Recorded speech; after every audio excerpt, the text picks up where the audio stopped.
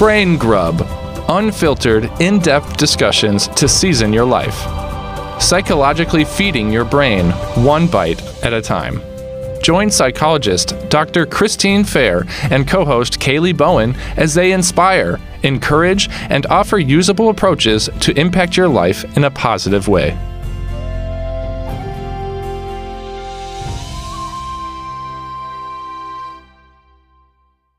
So welcome back, Kaylee. How are you? Doing well. How about you, Christine? I am doing well. Excellent. We had a turkey day. Yeah. Big Thanksgiving. It's nice. Yeah. Yeah. Yeah. So we have a guest in the house with us today. We have someone brave wanting to come on air with us. Miss Rachel Wixey. Say hello. Hello. Welcome. Thank you. Thank you for coming. Thank you for having me. Yeah. So how was your Thanksgiving? Very nice. Yeah? Yeah. I have a generous family that likes to do the majority of the work and the prep, and we're asked to bring just one dish and ourselves, happy, ready to settle in and enjoy, and that's what it was. It was lovely. Yeah. That sounds wonderful. Had my kids and their partners, and it was just lovely. Awesome. Very good. Kaylee, yours was good? It was nice. I was in Texas. It was gorgeous.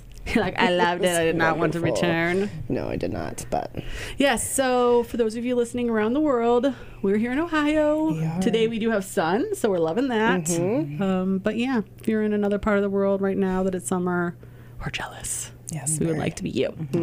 For sure. So welcome, Rachel. So we are happy to have Rachel here today because she is going to be sharing with us her expertise in a very important area of wellness, right? So Brain Grow, we like to give you the science behind what wellness brings and how to connect the mind, body, and spirit. And Rachel really embodies that, right? She is all about meditation for wellness. Yes. So tell us a little bit about what you do.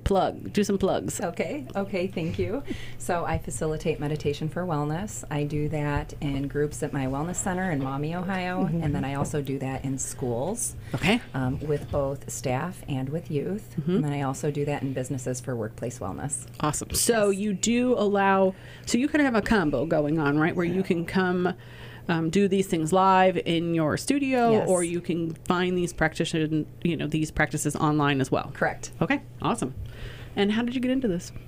Oh, loaded question. I know. So, well, I'll share a little bit of the story. It was Okay. somewhere around 2008. I was working in a family business. I was married and raising 2 kids. I still am married and raising 2 adult kids. And my point is, at the time, everything from the outside looking on probably looked just fine, maybe even looked well, maybe even looked successful by whatever way you may define success. But what was actually going on the inside was a great deal of judgment, resentment,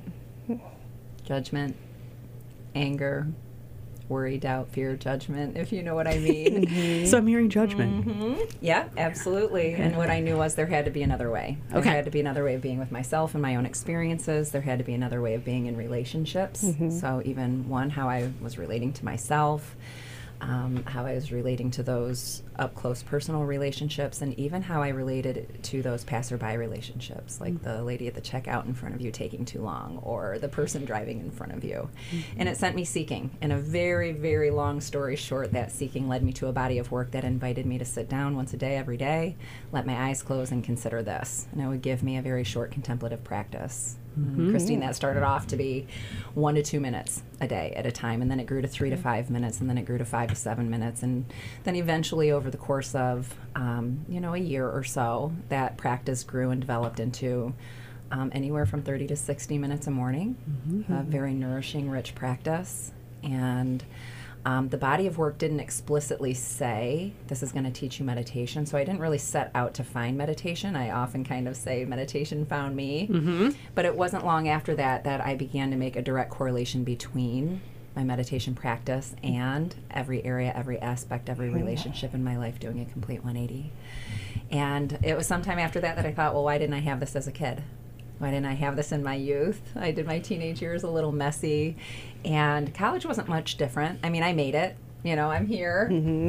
But I do feel like having some basic skills to self-regulate, regulate the body, self-regulation in terms of emotion regulation, organ regulation, to have had some skills in my repertoire for that through those tough years. And tough years for me, quite honestly, started from 8th grade on. 8th grade felt to me.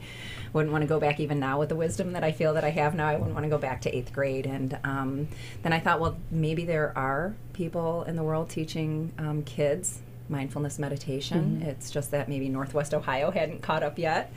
And I looked and found that at the time there were 2 organizations teaching educators and then outside providers, which is what I'm considered, to be able to deliver mindfulness curriculum to K-12 youth skillfully. And I went through that certification process, and then that's what really also started my love and formal study of really what's going on, like where's the efficacy coming from? Why does this quote work when I sit down for these practices?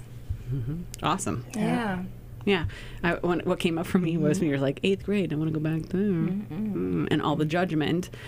We've spent a lot of time talking about that on different types of shows and personifying that negative voice and really being able to sit with yourself is not always easy. Yes, right? ma'am. We oftentimes are our own worst enemy. Yes, So indeed. learning a way to kind of be able to sit with ourselves, sit with our thoughts, honor them, be able to look for internal guidance or wisdom, draw from that. Sounds like that can be very powerful in your life. And even, absolutely, even having that discernment around what is inner wisdom versus what is that, first loud kind of chaotic voice that might come up when we are in a state of either anger or judgment or fear or doubt. And there is that difference, and really the practice does help us become more familiar with what, wise inner wisdom is or inner guidance might be versus, just kind of that. I hate her. Yeah. All right, the judgy. Judy. Judy. Oh, Judy. Kaylee's negative personification is Judy. I was gonna say, okay, so Judy comes back to us quite often. Stinking She's terrible. Judy is terrible. She's not that nice. I No. bet. No? Well, I don't have a name for mine. I'm going to think about that, and maybe next time we join, I'll Yeah, have yeah. one. But my Judy, so to speak, was sharp. Like mine was a little vicious. So I had a very high threshold. Okay. But if I hit it, then I was kind of coming after you.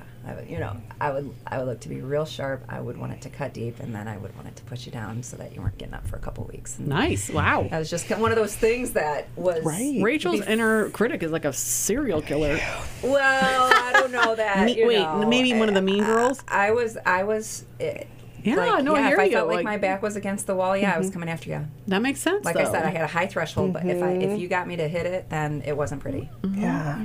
No, thank you for sharing that. 'Cause Yes. we all have them, We right? do. It's figuring out who it is and being able to look at it in a new perspective. Yeah, Yeah. indeed. Yeah. It was either that or it was, I would go total opposite, get real cool, like, fine, no problem, I don't need you. That's fine. I've got this. We'll just cut you out of our life. Right. Like, have you ever gone on a road trip and spent 2-3 hours just looking out the window without saying a word? You know what I mean? Like, no problem. That's fine. And what's important to kind of understand in our practice helps us look at this and accept it is that one is attack, the other is suppression. Both are avoidance. And so our to have a secular meditation practice gives us a different skill and ability to be able to look at our own stuff in a different way and to be able to sit and metabolize differently those things about ourselves that maybe we don't want to look at. And of course we get tempted to look at this work and go, who needs this? My father needs this. Right. But really it's all staying in our own lane, kind of right back here, applying the practice against your own experiences and then becoming enriched as a result of that, not policing anybody else's. We're not here to really police other people's stuff with our practice. It's Right. a temptation that we kind of go through. It's part of the journey usually, but once you make it through and past that, you're well underway. Okay, great. So for people who are listening, can you give us kind of a definition, if you will, of meditation? Because there's so much hype about meditation, right? Meditation is going to solve everything. It's going to help, cure everything. And I guess, can you help just give a little bit of a definition of what it is? Yes, because Is it mindfulness? Is it Right. meditation? It's because we know it's not. Right. I know what meditation is, but other than that, I don't know anything about meditation. Okay. Yes. Okay, so I love it. I love the question. And the definition that we'll work with is usually the definition that I work with in the context of assuming I'm in space with some type of beginner. At Okay, least one awesome. beginner is in the space. And so, first of all, I would want to say this too. There are many different kinds of meditation. The kind I'm about to talk about is not the beginning and the end and the best or anything like that. It's secular in nature. So there's no religion, there's no dogma, there's no doctrine. So we're not talking like, oh, this is a Christian base or a No, Buddhist base or no. okay. Correct. That's correct. We're talking about everything that we'll look at is based in neuroscience. So what's going on in the brain, in the nervous system when we're under stress. Then what resources do we have as humans that allow us to cultivate more comfort in the body, more ease in the mind, even as we go through hard things. And the definition that we'll work with for your question right now is given by Dr. John Kabat-Zinn. And he's a clinical physician that actually worked with and treated pain patients. This is years and years ago, over 30 years ago, and was finding that the traditional clinical treatments weren't enough. So he actually developed MBSR, mindfulness-based stress reduction, in order to provide some additional relief for these situations. And here's the definition. The awareness that comes from paying attention in the present moment on purpose, and here's the kicker, non-judgmentally. The awareness that comes from paying attention in the present moment on purpose, non-judgmentally. Okay, I'm just going to jump in right there because I was thinking, it's people watching. But that comes with the judgment part. Right? It's being aware on purpose. Ow, but yes, the non-judgment, right? Ow, That's the hard part. That's the hard part. And so this is what I'll say. We're in Bowling Green, Ohio right now. It's about 3:20 our time here. Who in the room or maybe on air has judged themselves or someone else at least once today? Like at least one judgment. Oh, it's me for sure. It's me for sure. Oh, yeah, for me too. Yeah. Yeah, for sure. Yeah. And I raise that part of the definition because judgment in and of itself is a stressor. It's a disconnect.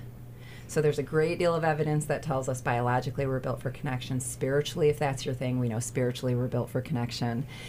We can endure a judgment here and there from time to time and not take too big of a hit. But when we are in that constant narrative or a constant state of judgment or going on from one judgment to the next, it ends up putting a tax and a toll on the nervous system that the nervous system is not intended to carry. So over time, I think young people can probably endure this for a while, but you get to be like my age or older, there ends up being fallout in some way, shape, or form. you and I just spoke about this, Yes, right? yes. That a lot of stress in the body over time ends up being illness, Yes. right? We've talked about this. We've had a podcast about this. That stress 100%. kills, right? Yes, it Stress does. creates illness. It does. So again, it just works against our natural connection. That's right. And I mean, I don't know anybody who's getting kind of ego hits that feels good. Correct. Well, here's what's so interesting about what you said and the way you said it. When we go into that state, we do get a little dopamine hit for a minute. That's why it might feel good to get sharp or to say that judgmental statement or to hop in a grievance for a minute, because the body does get a dopamine hit from it. I can see that. And we can even get addicted to that dopamine hit. We all can think of at least one Oh my person gosh, the that chronic is complainer. the chronic complainer. Oh my That's gosh. right. So that's where that comes from. Okay, got it. They're getting some kind of, and then when they get away from it too long, the body naturally is kind of going back towards that, and then it's habitual, and you're getting the hit, and so on. But it's not that sustained well-being from emotion regulation that we're able to get when we're stabilized in that state. Okay. There's a difference, for No, sure. that makes perfect sense. Yeah. Okay. All right, so we got a working definition. Yeah. We kind of know that at least what we're talking about is paying attention on purpose, removing judgment, right? Yes. So you're not learning this or doing this to try to tell other people what to do. Correct. Or to feel better than others. Right. Yeah. It really is about finding peace and space within yourself. And being able to guide. I kind of, when you said that, what came to my mind was thinking of almost like raising our vibration. So, It does. every cell in our body has a vibration, right? And if you are kind of tuned into more Eastern practices, you know about the chakras and the nadis and our energy, right, flowing through our chi necessarily, right? naughty pathways. But also just for our bodies to be energetic. We are energetic beings, and the more vibration we have, right, the more we shine. That's and exactly I think right. if you are able to stay, it sounds like, in the grounded practice of non-judgment, my hunch is that you're vibrating at a higher level and you're probably feeling more energetic and at peace and able to connect with more people more easily. Absolutely. That's my hunch. Yeah. That makes a lot of sense. I mean, Right? if you think about it, like, why wouldn't you connect with everybody if you're not judging anyone? Like, Yeah. you're not. You're not all judgy. right, Yeah. and you're being in the no, And you're in the makes a present lot of moment. sense. Think how much less stress you are in the present Right. moment. You're not thinking about last night's dinner burning. You're not thinking about Tomorrow's Yeah. teacher conference. Right. Right. And everything that you said is a big yes. I would also say that it's hard to expect humans not to have those moments of judgment. Sure. And so it's often the quality that comes from being aware of our judgment versus being carried away by our judgment. Noticing our anger instead of becoming our anger, being embodied in like this angry state, or so it's very much this awareness practice of having a skill and a quality of knowing what's coming up, understanding the physiological experience or the physiological response in the body, noticing the nature of our thinking instead of being carried away or off in that thinking.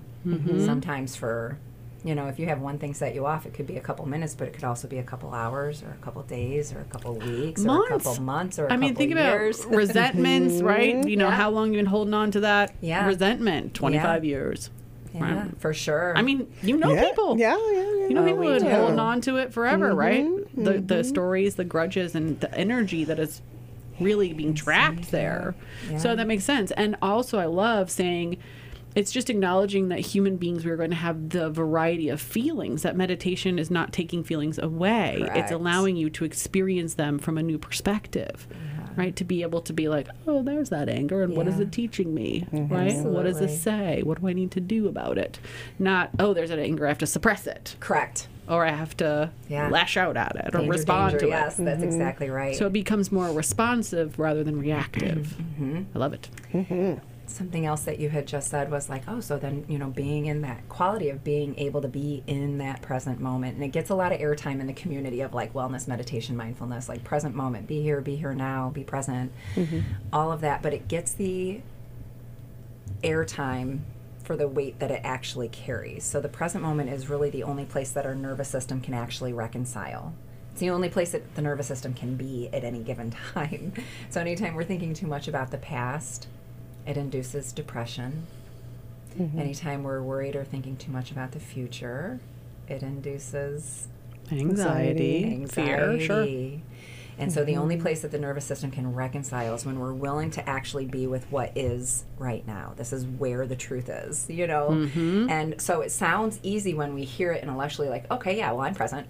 But to really allow our attention to be, aware of the qualities of what are available to us or the richness of what is available to us. And it might even be a sound in your immediate environment. It might be like, even listeners right now, just notice where your hands are setting and what they're touching. Maybe they're connected to each other or resting on your lap or a table. Without even moving them, just, excuse me, just becoming aware of, where your hands are, or finding a physical sensation of your breath. So it's all these things that are available to us right now, and then the discipline of actually bringing our attention to it on purpose. Very cool. Yeah. And there's something going on in the brain when we're doing that too, because I know you guys are We're brain people. you're brain people. I was going to say brain geeks. Yeah, but like you're into that. So what's happening when we do that is the prefrontal cortex is being engaged, being put online. And the prefrontal cortex is responsible for decision-making, executive function, emotion regulation, all of the beautiful byproducts of those things. So these are things that we think are intact when we leave every day, right? We leave the house, we think, yeah, I've got my executive function in order. I'm a grown adult. But it can take that one thing, that kind of sets us off triggers us into a stress response, low to mid or mid to high grade stress response. And when the prefrontal cortex is offline, we're losing those very sophisticated functions of the brain, and our more primitive functions move forward. We've talked about this too. So if you've listened to us talk about the stress response, it's really what we talk about the switch, right? So if the switch is turned on, the prefrontal cortex has turned off. Yeah. Right? And being able, it sounds like, to engage in this practice is having more control over the switch. That's exactly right. And the more we practice once a day, every day, formally, and like I said, this starts very small, 2-3 minutes in the beginning, 5 minutes. And then, do that for a couple weeks, raise it to 7 minutes. If you continue to increase that until you get 20 minutes a day, once a day, every day, game changer. And in as little as 8 weeks, we're creating new neural pathways in the brain. This means we're able to arrive at that regulated state more quickly, not just in our formal seated practice, but when we're out in the world, our awareness, our self-awareness increases, and then our ability to pull in a micro practice in those moments that we can feel ourselves, quote, going there, right? We know that we're being triggered in this, maybe it's that one person, or have you ever had that one email come up with the name and you haven't even opened the email, but you know the person, you know the name, and you're off to the races in your own mind, right? And so these moments that we face in the day, some we know are coming, some we feel blindsided by, but we get a new footing, a new skill to be able to actually notice that we're leaving our balanced state, our what's called in this work window of tolerance. We're leaving that window of tolerance and we're getting into a stress response. We're able to pull out a micro practice, a short version of what we practice in our own protected time each day. Those micro practices can then bring us, some relief and comfort and balance back into that state that feels more comfortable, to be in our body, to be in our mind, to be with our thoughts. We're able to just kind of keep our footing a bit differently, and then therefore able to act from our integrity and our dignity instead of our crazy that we were talking about earlier, that sharp person that I told you about. I don't have that come out from me anymore. You know what I mean? It's I'm able to actually think and process some things and then use my self-regulation skills before I speak now, which is a game changer in life. Amazing. That's game great. changer in life. Yeah. I know. I know. Yeah. Okay. It's good stuff. So, That's good stuff. before we go on break, because I'm just mindful of time, I'm like, such good stuff. We are just going along. Kaylee, our research gal, do you want us to tell? We like to really talk to you about what is it, right? And what's the science behind it? Because that's really what Brain Grub is all about, right? Giving you the 411 on the actual info. We're not just feeding you crap. We want to give you nutrition for your brain, right? And we're bringing you wellness. So tell us some stats that you pulled about meditation and how it can help you. Yeah, so here's some stats about benefits of the workplace meditation with classes. So there's a study that found that 10 days of guided meditation can reduce stress by 14% and reduce irritability by 27%. Wow. And 3 weeks of use was shown to increase compassion by 23% and reduce aggression by 57%. Okay. Oh my That's goodness. huge. Yeah. You guys, we could just sit in those statistics right now and just soak those in. Like if every listener, just to take that in. Wow, 57% on aggression. Think about that. Look at our world right now. I know. We need to add that. Honestly, I was thinking about this when you were going to come on, and when I lived in Japan, meditation, right, mindfulness, guided practices are very common. A lot of people do Tai Chi. And when I would be going to work in the morning, a traditional Okinawan, say, workforce would be outside doing meditation, Tai Chi together as part of like preparation for work. And I was thinking, how much different is that, right? How are they engaging on a day-to-day basis when they are doing, I mean, I know Tai Chi isn't, but Tai Chi incorporates meditation into the practice. So how are they engaging differently, and how is their interactions with each other different compared to, us getting in the morning, running late, slamming our coffees, being in traffic. Yeah. Right? Yeah. Absolutely. Kind of running our lives offline. Yeah. And guess who lives the longest? How many people live in over 100? Where are they? Asia. Yeah. Right? Yeah. So there's your little tip for the day. Any other stats before we go take a little break? A couple more. So there was a Detroit study that took a look at how meditation improved productivity in the workplace. It was found that absenteeism fell by 85%. Holy crap. Yeah. Productivity rose by 120%, and injuries dropped by 70%. Okay, I'm just going to drop the mic right there and just say this is such a good thing for you that you're doing this in the workplace. And if you are not on board and you're not an employer that's on board with this, I would say get on board. Yeah. Talk about a money saver. Right?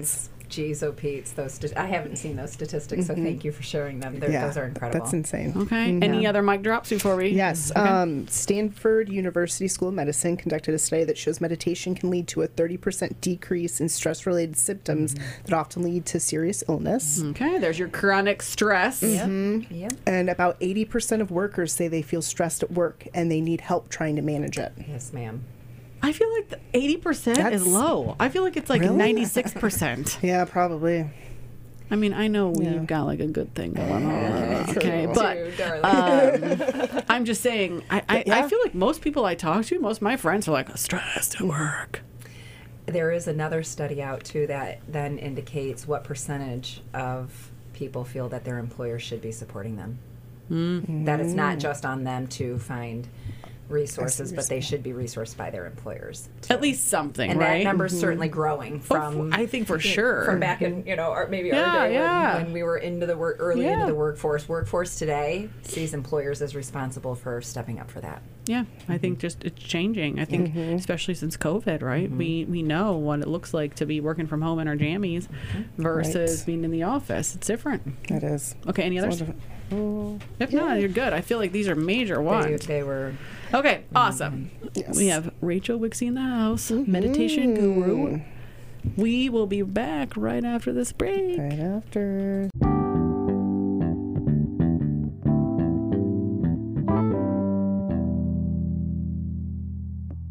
So welcome back. Now, if you were just tuning in, we have Rachel Wixey in the house. Meditation extraordinaire. Yes. She is here to teach us about meditation, right? Yes. And to kind of demystify it, because a lot of people hear meditation and either they think it's all grungy, right? They're like, I don't do that granola thing. Yeah. Or they are worried that it's mindfulness, or that they have to sit in a corner quietly and they can't do that. Or they worry that it's somehow connected to some spiritual practice that they don't want to be involved in. So far we've learned what it is, right? And we're realizing it's not what we thought it was. No. Right? It's paying attention. It's like tuning in and paying attention on purpose without judging, right? It's telling Judy, take a beat. Yep, pretty much. Okay. And the practice is really self-fulfilling. The more you do it, sounds like the more regulated you get and the better you feel, right? The more able you are to be open and connect with other human beings. And let's be honest, that's what we're doing, right? Humans, we want to connect. It's funny that you say, the better you get, because what's actually going on in the nervous system is if we're somebody who's in a constant state of vigilance, fight, flight, or a sympathetic response, this stress response, and we don't very often give our nervous system the break from that. When we meditate once a day, every day, in a very practical way, we're actually retuning the nervous system that we can then once again become comfortable in a balanced state. Because what happens for us after we've spent so long in a vigilant sympathetic response, that becomes our new comfort zone. And then to dip out of it, our system starts to find ways to recreate a stressor. It's remarkable. I think I just want to give an example and tell me if this fits. So I was talking with someone and they were saying, I find that my body likes to be anxious. And I was like, I don't think your body likes it. And they said, well, I feel like if there's nothing big to be worried about, then my brain picks something to be worried about because it doesn't know how to relax.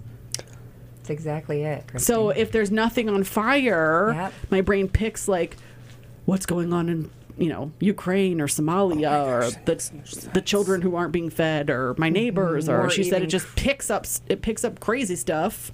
Or worse, creates crazy stuff, like looks for someone's guilt that maybe isn't there, right? Like, what's she looking at? Why is she looking at me funny? I Yes, don't know yes. what her Also, problem is. You know? yes, even that little stuff. saying that they will ruminate. Yes. That they will start ruminating. Yes. They'll have they'll like hang out with a friend, and then they'll ruminate. Like, did I say too much? Did I not say too much? Yep. Did I? And are they mad at me? Yep. Why didn't we make a coffee date for next week? Like, Yep. blah blah blah. And they were like having that realization. Like, I do not know how to tell my brain to just shut up. Yep.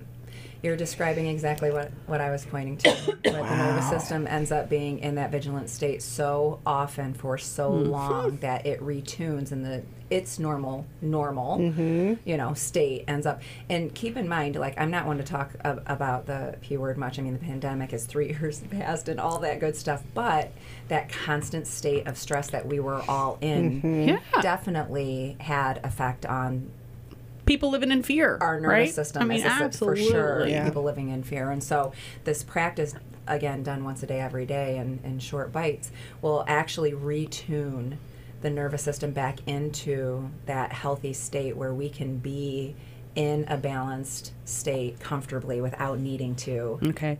And I love what you're saying, because if it's balanced, right, we always talk about homeostasis, Yes, right? yes. The body is always working towards homeostasis. Yes. Right? If you are needing a little pick-me-up, maybe you want the cookie, or you want to be sharp, as you said.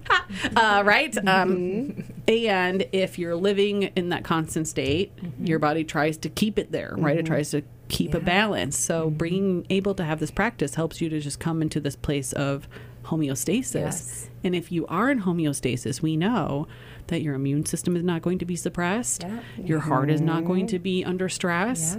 Yeah. Your cells are able to heal more easily and quickly. So physiologically, you're actually also going to be in better balance. All facts. Yeah. All facts. And every time we're doing this, we don't have a ton of time to get into the topic, but the vagus nerve gets a lot of airtime these days, and rightfully so. And it starts in the brainstem. It goes into the middle ear muscle, the throat, lungs, heart, other organs, and it has a regulatory effect on everything the vagus nerve touches.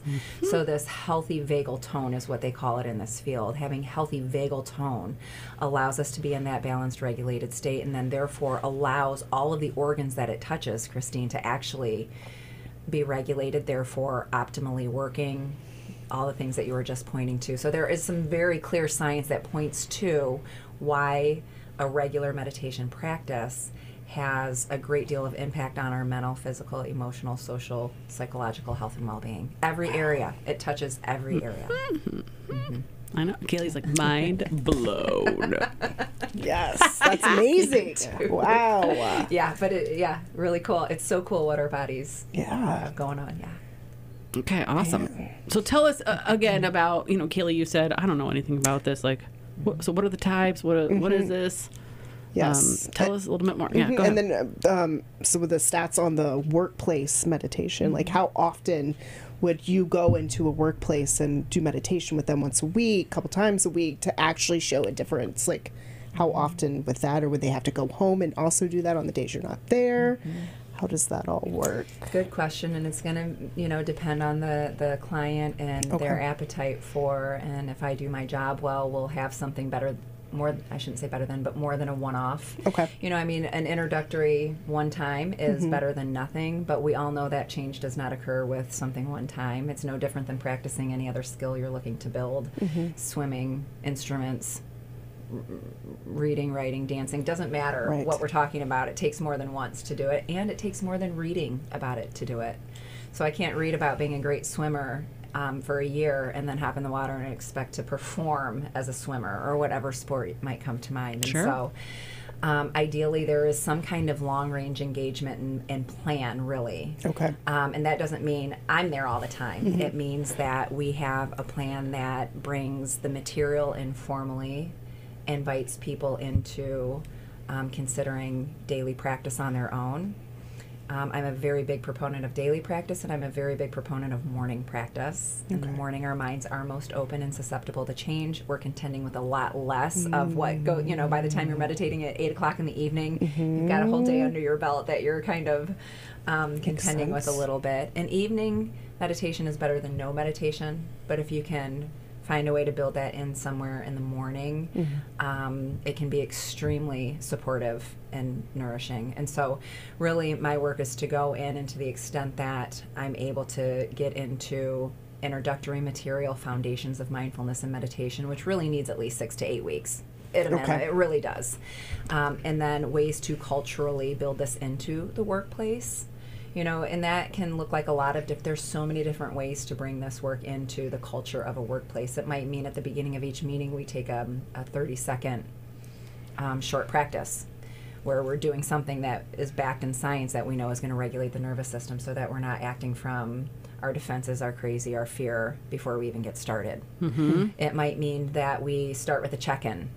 Check-in means just drop your awareness physiologically into your body and identify out loud, or at least for yourself at a minimum, what you're feeling and what are the body sensations right now as we get started, and what do those body sensations mean for you. So maybe my heart's racing and I know I'm a little bit nervous because the topic right now I'm not in love with, but I have to be in the room and do it anyways. The more we can be aware of what our physiological response is in any given moment, and then name them skillfully first and foremost for ourselves, the more we're able then to authentically be with other people, and if it feels right, name it for them too. And this is then where trust and connection is built. Because if I come in a nervous wreck, but I want to act like everything's fine, and that you can feel that disconnect. Right, because you're like, you don't look fine. This isn't matching up, right? Same with our kids, right? That's a whole other talk too. Our kids are feeling and sensing creatures first. Language doesn't even come until much later, so they're really feeling, sensing, detecting, attuning to our nervous system, and getting the experience of whether we are offering them a safe and present space to be with. And so when we are able to identify that for ourselves, embody a regulated nervous system so that when we are present, we are at ease, we're not in a state of defense, it feels more safe to connect with us. We're signaling safety to others. It's like saying, hey, I'm here, I'm safe, what's up? Okay. Without actually having to say, hey, I'm safe, what's up? Right. Yeah, but you can feel, sense, and detect that. Have you ever been with someone that just feels good to be with? Yeah, absolutely. Yeah. In part, there's probably some sense of regulation in their nervous system. Have you ever been with someone that you don't really have any real problem with, but after an hour you need a shower and a nap? Like, oh my gosh, what just happened? Like suck the energy out of you. Yeah, the energy vampire. No real conflict necessarily, right? But you can almost feel, and then it takes a little bit of a tax and a toll on you too. Which makes sense because we are energetic beings, right? We're co-regulating at all times. Absolutely. So I'll just share, if I may take one quick minute to say my experience. I came into the space, Kaylee was here, you were an absolute gem. You had this gentle smile, this immediate kindness, this immediate welcome. Like I felt like immediately, even though I felt good walking in the door, you even made this space and this environment all the more comfortable. Life on air is a thing, Walked in, you made me feel right at home. So there was you already know that there is a certain degree of nervous system regulation with you just by being with you. I know that immediately just by walking in the room with you. It doesn't take, long to kind of feel, sense, and detect those things. And I'm not saying there's anything wrong with anyone who is in a dysregulated state, but just even being aware can be helpful. Right, because I feel like a lot of people aren't even aware of how they're feeling. Right? They're just not even aware. It's like, how are you feeling? Fine. Right. I'm good, how are you?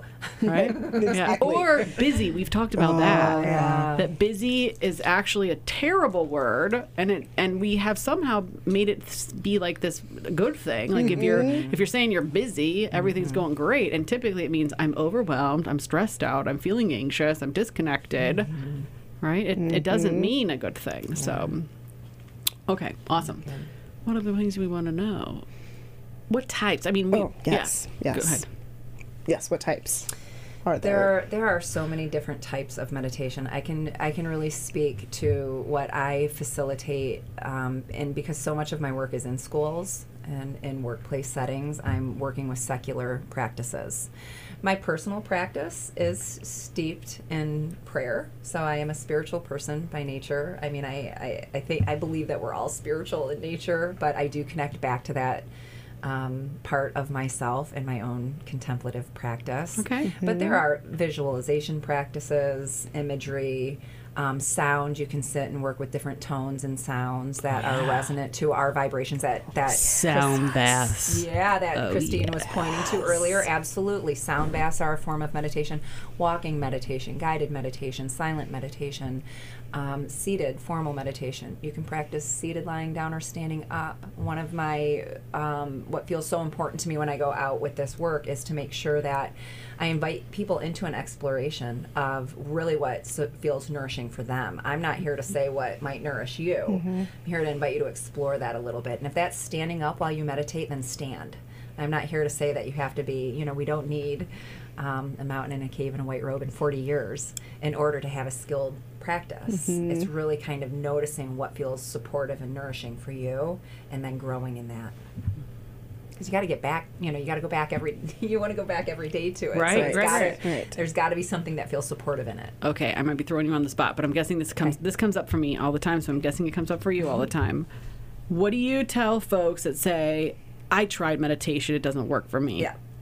It's the two biggest things that I hear in group and in my center is, I tried a meditation, it, quote, didn't work for me, or I believe that there are benefits to meditation, I just don't have a skillful way to begin.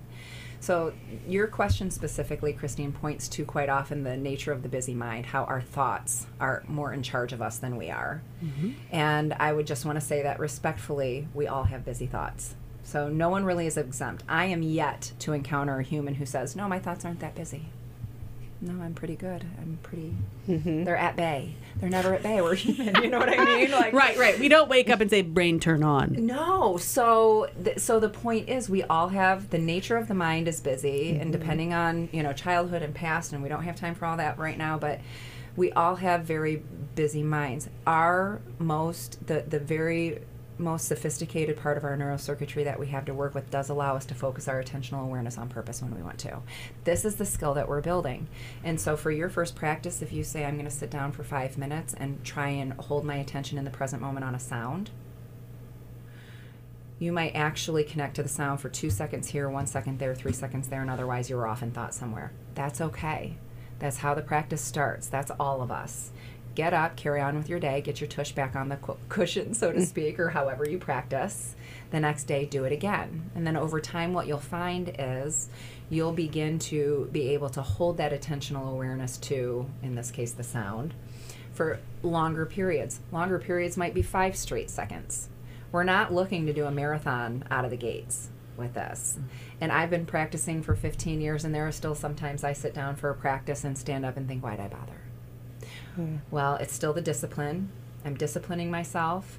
I'm maintaining the habit, right? Because as we start a new habit, the body wants to go wonky on you. It's going to want to do anything other than this new habit. Because the body by design is going to want to preserve resources, and the best way to do that is to just keep doing what you've been doing. Yeah. Right. So the mind is going to want to talk you out of it and say, oh no, tomorrow's fine, just do it tomorrow morning. Monday. Do it Monday. The body's going to want to get up and keep you busy with the things that it's usually busying itself with. So just be prepared for that. And when it comes up, notice like, oh, there that is again. And sit down anyways, practice for those 5 minutes. And the thoughts are busy. This is human. But we do, as humans, have this remarkable ability to focus attention on purpose where we want to. And it's a remarkable skill that has the capacity to really serve us, nourish us, support us in many, many, many ways when we get good at it. So we're building the brain muscle. Correct. Right? I mean, we're building, Yes, ma'am. we are actually building neural pathways. We are building the brain muscle. And we know habits take time. Yep. You are not going to build your bicep in one curl. Don't we wish? I mean, that'd be awesome. But it's so nice. Okay. So we're not going to build our brain strength of focus in That's in right. one shot. That's right. But I promise if you sit once a day every day for 30 days, even if at the end of those 30 days you think, you know what, I'm not going to continue, I promise it won't be for nothing. I promise. I heard a really good quote, and I think this would apply for meditation. I heard a good quote that someone said, I never felt guilty about doing a workout. I've felt guilt when not doing it, right? I've beat myself up when I skipped a workout or missed it or didn't do it. But there's never been a time that I beat myself up for working out, for actually getting the work done. And I think that has to do with like showing up for yourself. Yeah. And I feel like this is true too, right? If you commit and you say, this is for me to regulate, this is for me to, this 5 minutes, this 2 minutes. And, every workout is not perfect. Sometimes you just slog through it. You're just getting the reps done. Right. Like this, you can't even lift the weight you lifted last week. For real. Okay. That's but exactly you got it done. But there's never a time you leave and you're like, that was terrible. I should have never gone to the gym. So well said, Christine. Thank you so much. And I'm going to tell you, I genuinely believe that it is one of that this offers the most profound self-care we can do, and it's the most natural thing we can do. We walk with this skill. We don't need anything other than what we walk with, and we walk with the resources wherever we go. And I don't just say that because I do it for a living. I do it for a living because I believe it. Yeah. No, you embody it. Yes. And that is, I think, really important. Absolutely. Okay, awesome. Yeah. So, all right, so we're going to take a little break. When we come back, I want to talk about how can people start practicing it, right? What does that look like? What are some strategies if they're looking at like, okay, now what? This sounds great. What do I want to do, yes.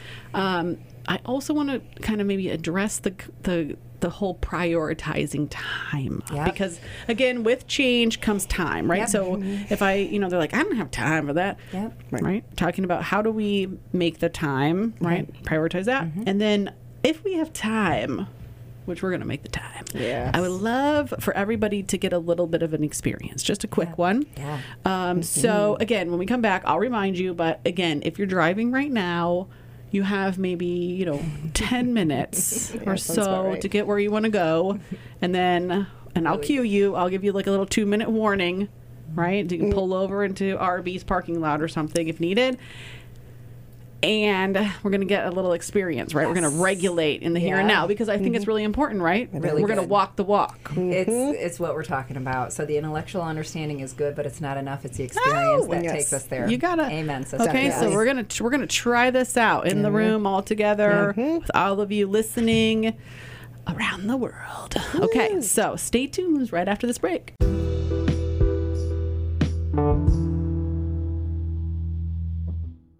All right, and as you know, or you're just turning in, we also have Rachel Wixey here in the house with us, meditation extraordinaire. Right? She's here. She does meditation for wellness, so she's joining us. And if you were listening before the break, we were talking about what meditation does for your body and your mind and your spirit, kind of getting into the actual physiological changes, the emotional changes, the health and well-being that happens, how the connections, etc. So I wanted to kind of just kick off asking about like, okay, so we know there's tons of types, right? We know that it doesn't necessarily require a ton of time to start. Correct. Where would you say would be like, okay, what's the next step? How would someone get started? They've never done it before. Kaylee, right? Yes. How does Kaylee get started? She's starting today. Right. So you hear it and you think, okay, Rach, I'll try this. Where do I begin? Yeah, okay, Where do I I'm doing begin? This is what I would suggest. First of all, plan on finding a 10-minute spot in your day for this. Again, I'm a big proponent of morning. So if you can do this before the world is up, before kids need you, before hungry people come into your life and you got to start doing all the things we do in a day, morning is great. And when I say 10 minutes, that means you've prepared yourself to walk in, sit down, get settled, practice for 5 minutes, let your eyes open, reflect, journal if you want to do a quick journaling or whatever you do to reflect intentionally, and then get up, carry on with your day. So the practice itself is 5 minutes. You're setting aside 7 to 10 minutes to begin. So it's very manageable. I'm going to reiterate that your body's going to want to tell you, you don't have to do this right now. Let's just get the dishes done first and then fold that load of laundry. And then if you can pack lunches, then I'll do it. Get that time carved out. Commit to the time like you would any other appointment or commitment in your calendar. So this is don't hit the snooze button Correct. one more time. Correct. The snooze button is your meditation time. It's funny you say that because in the beginning of my practice, Christine, that's literal. 5 o'clock, 5 a.m. I had to get up to do it, to get it in. I was a closet meditator at the time, meaning I didn't talk to anybody about this. I just got up and did it. And there was no snooze. There was just no snooze. It was snooze and sleep and carry on with your life the way that you've been. Or get up, take yourself seriously, and do your meditation, Rachel. Like, that's how I viewed it for myself. And Okay, I love what you just said. Like, take yourself seriously. Yeah. Absolutely. A lot of that going on. Okay, so that's number one. Plan on your body wanting to not do it, and then doing it anyways. This is creating new habits. In your mind. In your mind. Right? Mm-hmm. Yep, in your mind. And your mind's going to try and talk you out of it. Your body's going to try and talk you out of it. Okay, I'm just going to give a little quick example. Yeah. Monday, doing a meditation, and I told my husband this. Within like the first 3 minutes, my mind was like, that's it, I don't want to do this today. Oh, yeah. Literally, it was like, I don't want to do it. You don't need it. You're fine with that. You've got this to do. This And then I is was more like, important. oh, You can do it later. you're going to keep doing this. Yeah. Right? It happens. And so what we do in those moments, actually, Christine, because they'll come up for listeners if you choose to do this, what we do is we notice our urge to get up. Like, there it is. We have to act on it. It's now we bring in a little bit of the observer quality, that observing quality that allows us to notice our subtle tendencies instead of act on them immediately. This is why you hear so much about impulse control being a byproduct of meditation. It's true. We end up having that space between. I can think I don't want to do this today. Yeah, you're allowed Notice to think. it and just do it anyway. Yeah. And to the extent that we can let that thought pass, return back to whatever type of meditation you're doing. Yep. That's one. Number two, find a place in your home that you can, if you're setting this time aside, that you can get up, go to. If you're in a seated practice, sit down. It might be a comfortable cushion. It might be a chair. Like I said, it might be standing, whatever that might be. But know your designated space in the beginning. In the beginning, this is not bed. When we lay down in bed, this signals to the nervous system that we're there for sleep. So until you know your habit's well underway, don't pick bed as your meditation spot. You may wake up, roll over out of bed, hit the ground, and meditate right there. Okay. But don't lie down in bed or sit down in bed for that. Okay, I'm going to jump in there, and I'm going to advocate to never meditate in bed, only because it will mess with your psychological sleep cycle. Okay, there Sorry. we go. There You we can go. have sex in bed. You can sleep in bed. Yeah. But if you're doing other things in bed, it does mess with the psychological aspects of sleep. Sorry, Rachel. Can you read? Yeah, I'm real glad. You really shouldn't. Really? Yeah. Sex and sleep, people. I know you're my bookworm, I can tell. Sex You and love sleep. it. Sex and sleep, okay. Sex and sleep. Don't snack. No. Don't meditate. Don't read. Don't watch TV. Don't hang out in there. Don't do work. Because psychologically it tells your brain, this is where we do this. Right. Okay. Yeah. Right? So nervous system, psychologically, Yeah. brain, all of that. So I'm in your camp on that too. I know yours it's all coming from science. So when you set this place up, have it somewhere other than in your bed, and then So roll out of bed. And roll your butt I out love of bed. it. You're and like then pillow on the floor, just dump out. Sure can. And that's just fine. That's beautiful. And we don't need a lot of space. So the space that we're sitting in right now, the chair, what we're occupying, this is enough space. So we don't need a big room or anything elaborate or any large deck or garden. Or, it can be just literally the space that you're sitting in now. Put things in that space that, comfort you. I have personally a candle, I have a journal, a pen, an altar. So that does bring in some of what my spiritual belief is. I place a lot on the altar in a day sometimes, but you don't need that. I'm just saying something that you find comfort in that you can know is your personalized space. And this is where you go to, quote, practice. Find language in your home that works for you. Meaning, I shared earlier, I was a closet meditator for years, but once I had language to put to it a little bit with the others in my home, I could say things like, I'm going to go sit. I'm going to go meditate. I'm going to go practice. Whatever that language is that feels true for you, begin to share that with the other humans in your home so that they can be supportive in this with you. You may also wish to invite other humans in your home into your practice, but this is my caution. Invite them from a place of, I'm going to meditate, and if you'd like to join me, you're welcome, versus, I'm going to meditate and it looks like you could use it too, so why don't you come sit with me? This idea that we tell someone they need to meditate is not what we're here for. Remembering we're kind of back in our own lane, addressing our own practice, and we can extend that as an offering to someone else if that feels right. But it's going to be from the space of, you're welcome to come with me, not you need to because there's something wrong with you. Now, is there family meditation? Like, is that a thing? Like, oh, absolutely. If your spouse, partner, kid? Yeah. Okay. For sure. And I do private work with couples, families, groups, family groups, so beyond the immediate family even, like larger, cousins, nieces, nephews, like so cool to be with family in that way. Okay. Right? Because we're holding space for ourselves to look at our own subtle tendencies, befriend ourselves a little bit differently, meaning we might be able to even laugh at ourselves a little bit here and there once we kind of notice our stuff.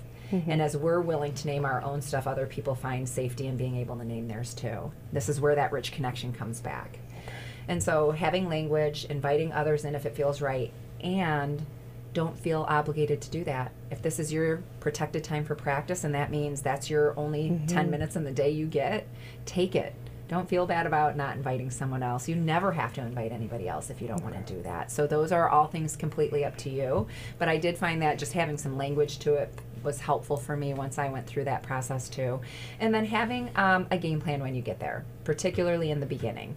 Anytime I go through an intro series with a group, I always want to make sure every single week I check in on, one, are you making the time?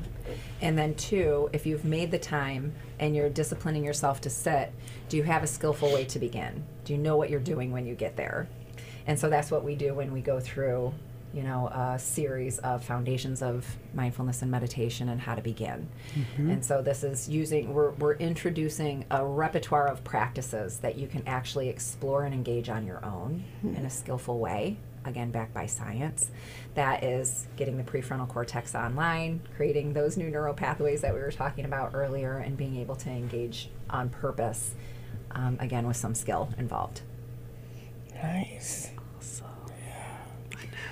I was also thinking, and again, if you have family members in the house, do you think it would be important to just make sure they're not interrupting you during this practice? So to just warn you, like, this 10 minutes is mine. Yeah, this is a great question. So here's the reality. I would get up at 5, so I didn't even have the risk for the most part. But this is what I want to say. I realize I might have moms on the, listening right now going, yeah, right, Rachel. Like, what world are you living in that you think I'm going to find 10 minutes? I lock myself in the bathroom to get 3 minutes. Right. And my kid is still like, Mom, yeah, the 4-year-old is still at the door in. and all of that. So here's the beauty of it. Yes, that's exactly right. Here's the beauty of it. We cannot wait for our conditions to be perfect in order to practice. If we did, we would never practice. So I set myself up for really ideal conditions by getting up at 5. But in real life, if we can't find that practice until it's 7:45 in the morning and we know the world is up and there are things that still may be going on, we end up actually using our practice to notice how we're relating. So maybe my dog's out front barking and I want it to be quiet. Notice how I'm relating to my dog. Notice where my mental narrative goes on that. Noticing the visceral or the physiological response in the body because he won't settle down. Notice my narrative on, is somebody going to check on the dog or is it going to have to be me? Right? Like, so we use these things within our environment when it's not perfect to actually support us in practice. We're practicing our awareness of how we're relating. And this all comes down, guys, to really how we're relating. How we relate to ourselves, how we relate to others. If not in relationship, where does it even matter? Where does it matter if not in relationship? Yeah. That's awesome. Yeah. Okay. So, this is a 2-minute warning, people. So 2-minute warning. I warned you before the break. I'm going to warn you now.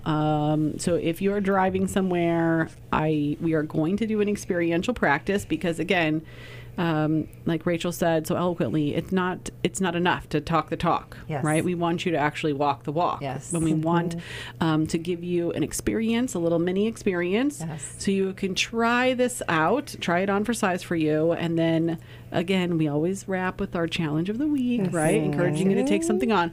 So if you are driving right now, find yourself a space that is safe that you can stop driving. Do not, I'm just going to repeat myself, do not practice meditation while operating a vehicle. Yes, I don't care if you have, scrolled your socials, Snapchatted, FaceTimed, and ate a sandwich while driving.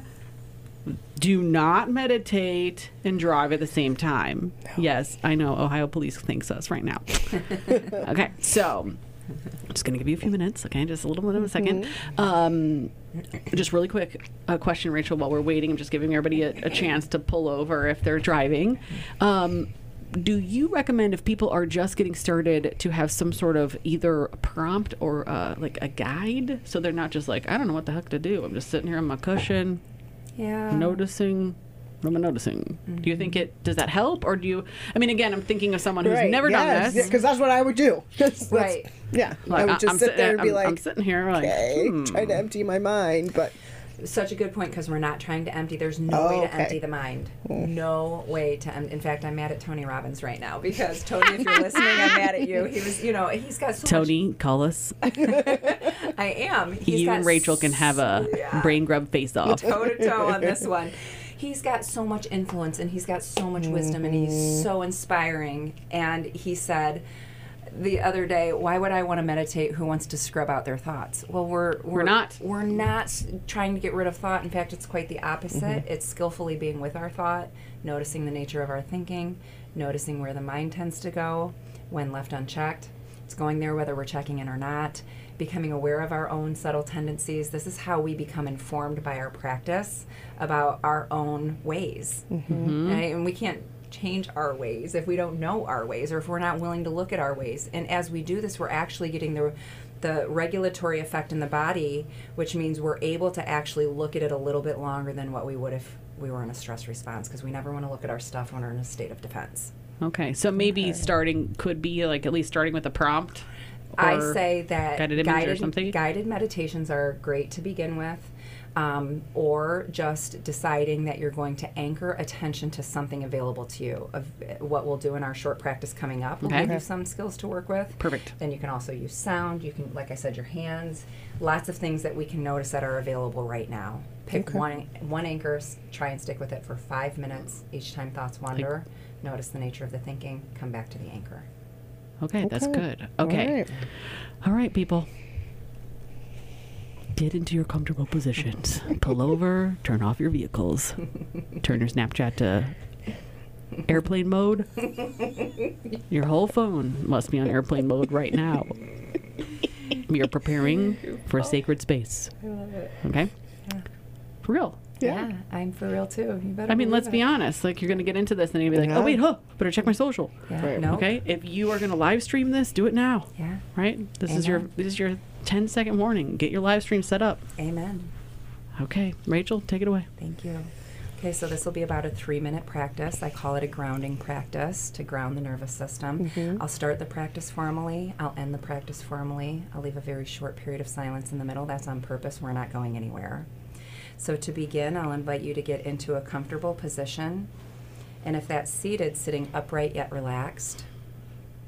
And even taking that upright posture signals to the nervous system that we're here for practice. So there's even a new sense of alertness as we take an upright posture. Having both feet flat on the ground if that's available to you. And again, if you're seated, you may have your hands on your lap face up or face down. Whatever feels right for you. I have mine face up. That's just my personal preference. And to begin, allowing the eyes to close if that feels right. And if not, you may simply drop or soften your gaze to something before you. And inviting you now to become aware of the breath.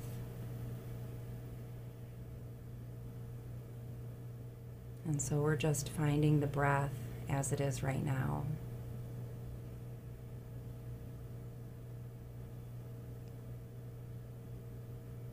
We're not really looking to change it or manipulate it in any way.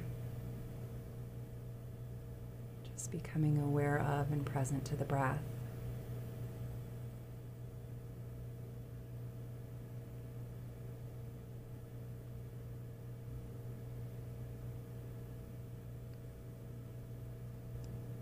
And inviting attention now to drop to the sit bones. And just feeling the pressure points between the sit bones and the chair or the seat that's supporting you.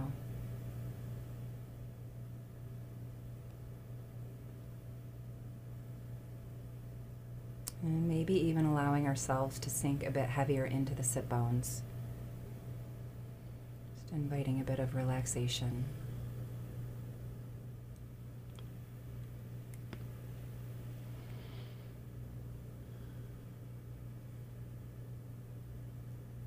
And dropping attention one more time to the bottom of the feet. And just detecting any sensation there may be in the bottom of the feet.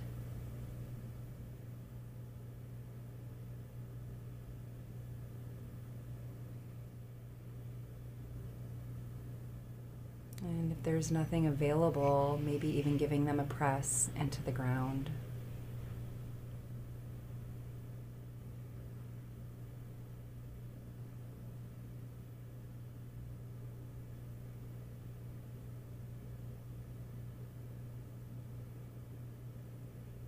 And inviting attention back up to the breath.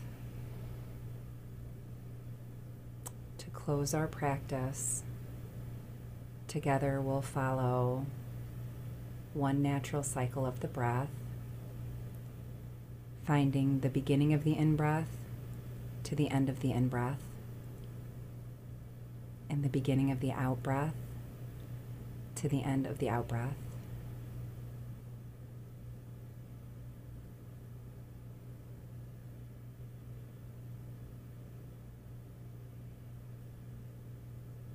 And as you feel ready,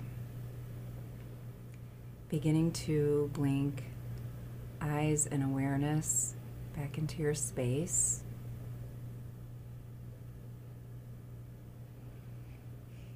And as we do, sensing the pressure points in the sit bones with eyes open.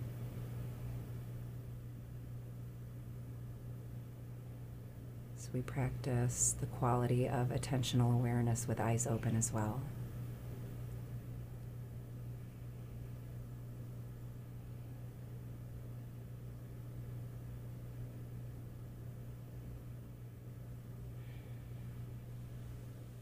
Thank you for your practice. That was about a 3.5 minute practice or so, give or take. Awesome. That's nice. Any reflection on that practice? I was noticing that when I opened my eyes, I became aware that all of the people are moving around us, where for those 3 minutes just sort of disappeared. Yeah. Right? I kind of like got into my own vibe. Yeah. Yeah. How about you? I wandered a lot. I had to keep coming back. Okay. Not So, uncommon. So when you're talking about sit bones, I had to keep saying sit bones, sit bones. Yeah. Sit bones. Yeah, just So I feeling focus them, on sit bones. letting attention go into the sit Yeah. bones. I mean, I definitely did too. I was like, oh, my neck is tight. Yeah. Pop, pop. Yeah. And I was like, breathing. Can they hear me on the breathing? But people disappeared for me. Right? Yes. Yeah. Yeah. Okay. So if you're listening, you can safely drive now. And I hope that you'll walk away or drive away or just let us know how that experience was for you, right? We will drop a poll in the show and feel free to send us a message and let us know. That may have been your very first experience, right? And knowing just in 3 minutes time how physiologically different you can feel. Yeah, exactly. May I add one thing? Yeah. So sometimes that might have a calming effect, particularly when it's a short practice. I would never ask a beginner to sit down for 20 minutes and, meditate for the first time. I'd never see them again. I'd never hear from them again. It's just not what the body wants to do. It would be too uncomfortable. That 3-minute practice often has a calming effect.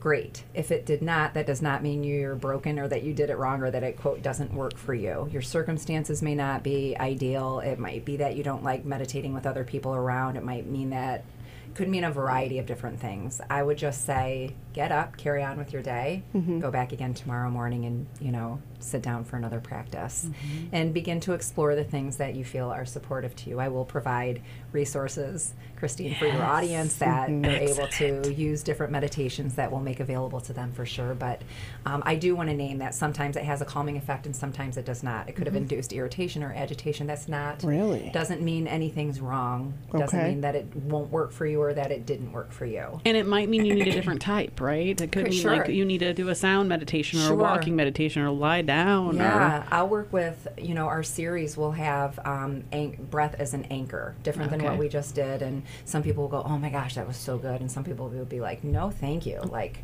that felt uncomfortable in my stomach. Or some people love working with sound as an anchor, just finding a sound in their environment and holding attention to it. That's easy. They love air conditioners or, things that might White be in noise, their yeah. environment. Yeah. Okay, yeah. Some people say sound doesn't have any effect on them. They don't even work with it anymore. They don't even bother. So this is an exploration and to find a repertoire of different things that you can work with and practice them for a week or so at any given time. You'll find what works for you and you'll find what feels supportive. That's great. All right. Well, thank you Thank so you much so for giving us much. the experience Yes. today and joining us. It's been awesome. with me. So much information. I love it. I know, it's awesome. And so if you want to learn more, please, this is Rachel Wixey joining us with Meditation for Wellness. And if you want to learn more, feel free to just send us a message, shoot us a DM. We will send you links. Rachel is going to provide links to get you started That's with right. some free resources for meditating. And we thank you so much for listening to us today. Yes, thank you. Okay, so take away, little challenge. Yeah. Give one of these practices a shot. Yes. That was Give amazing. yourself 10 minutes, 5 minutes. Rachel's saying 5. Yeah, 5 minutes once a day, every day for a week. That would be Okay, my that's a good challenge. Yeah. That's the Yes. challenge. Really doable. All right. Thank you so much for listening to us today. We will talk to you next week. Bye, everyone. Bye. Bye.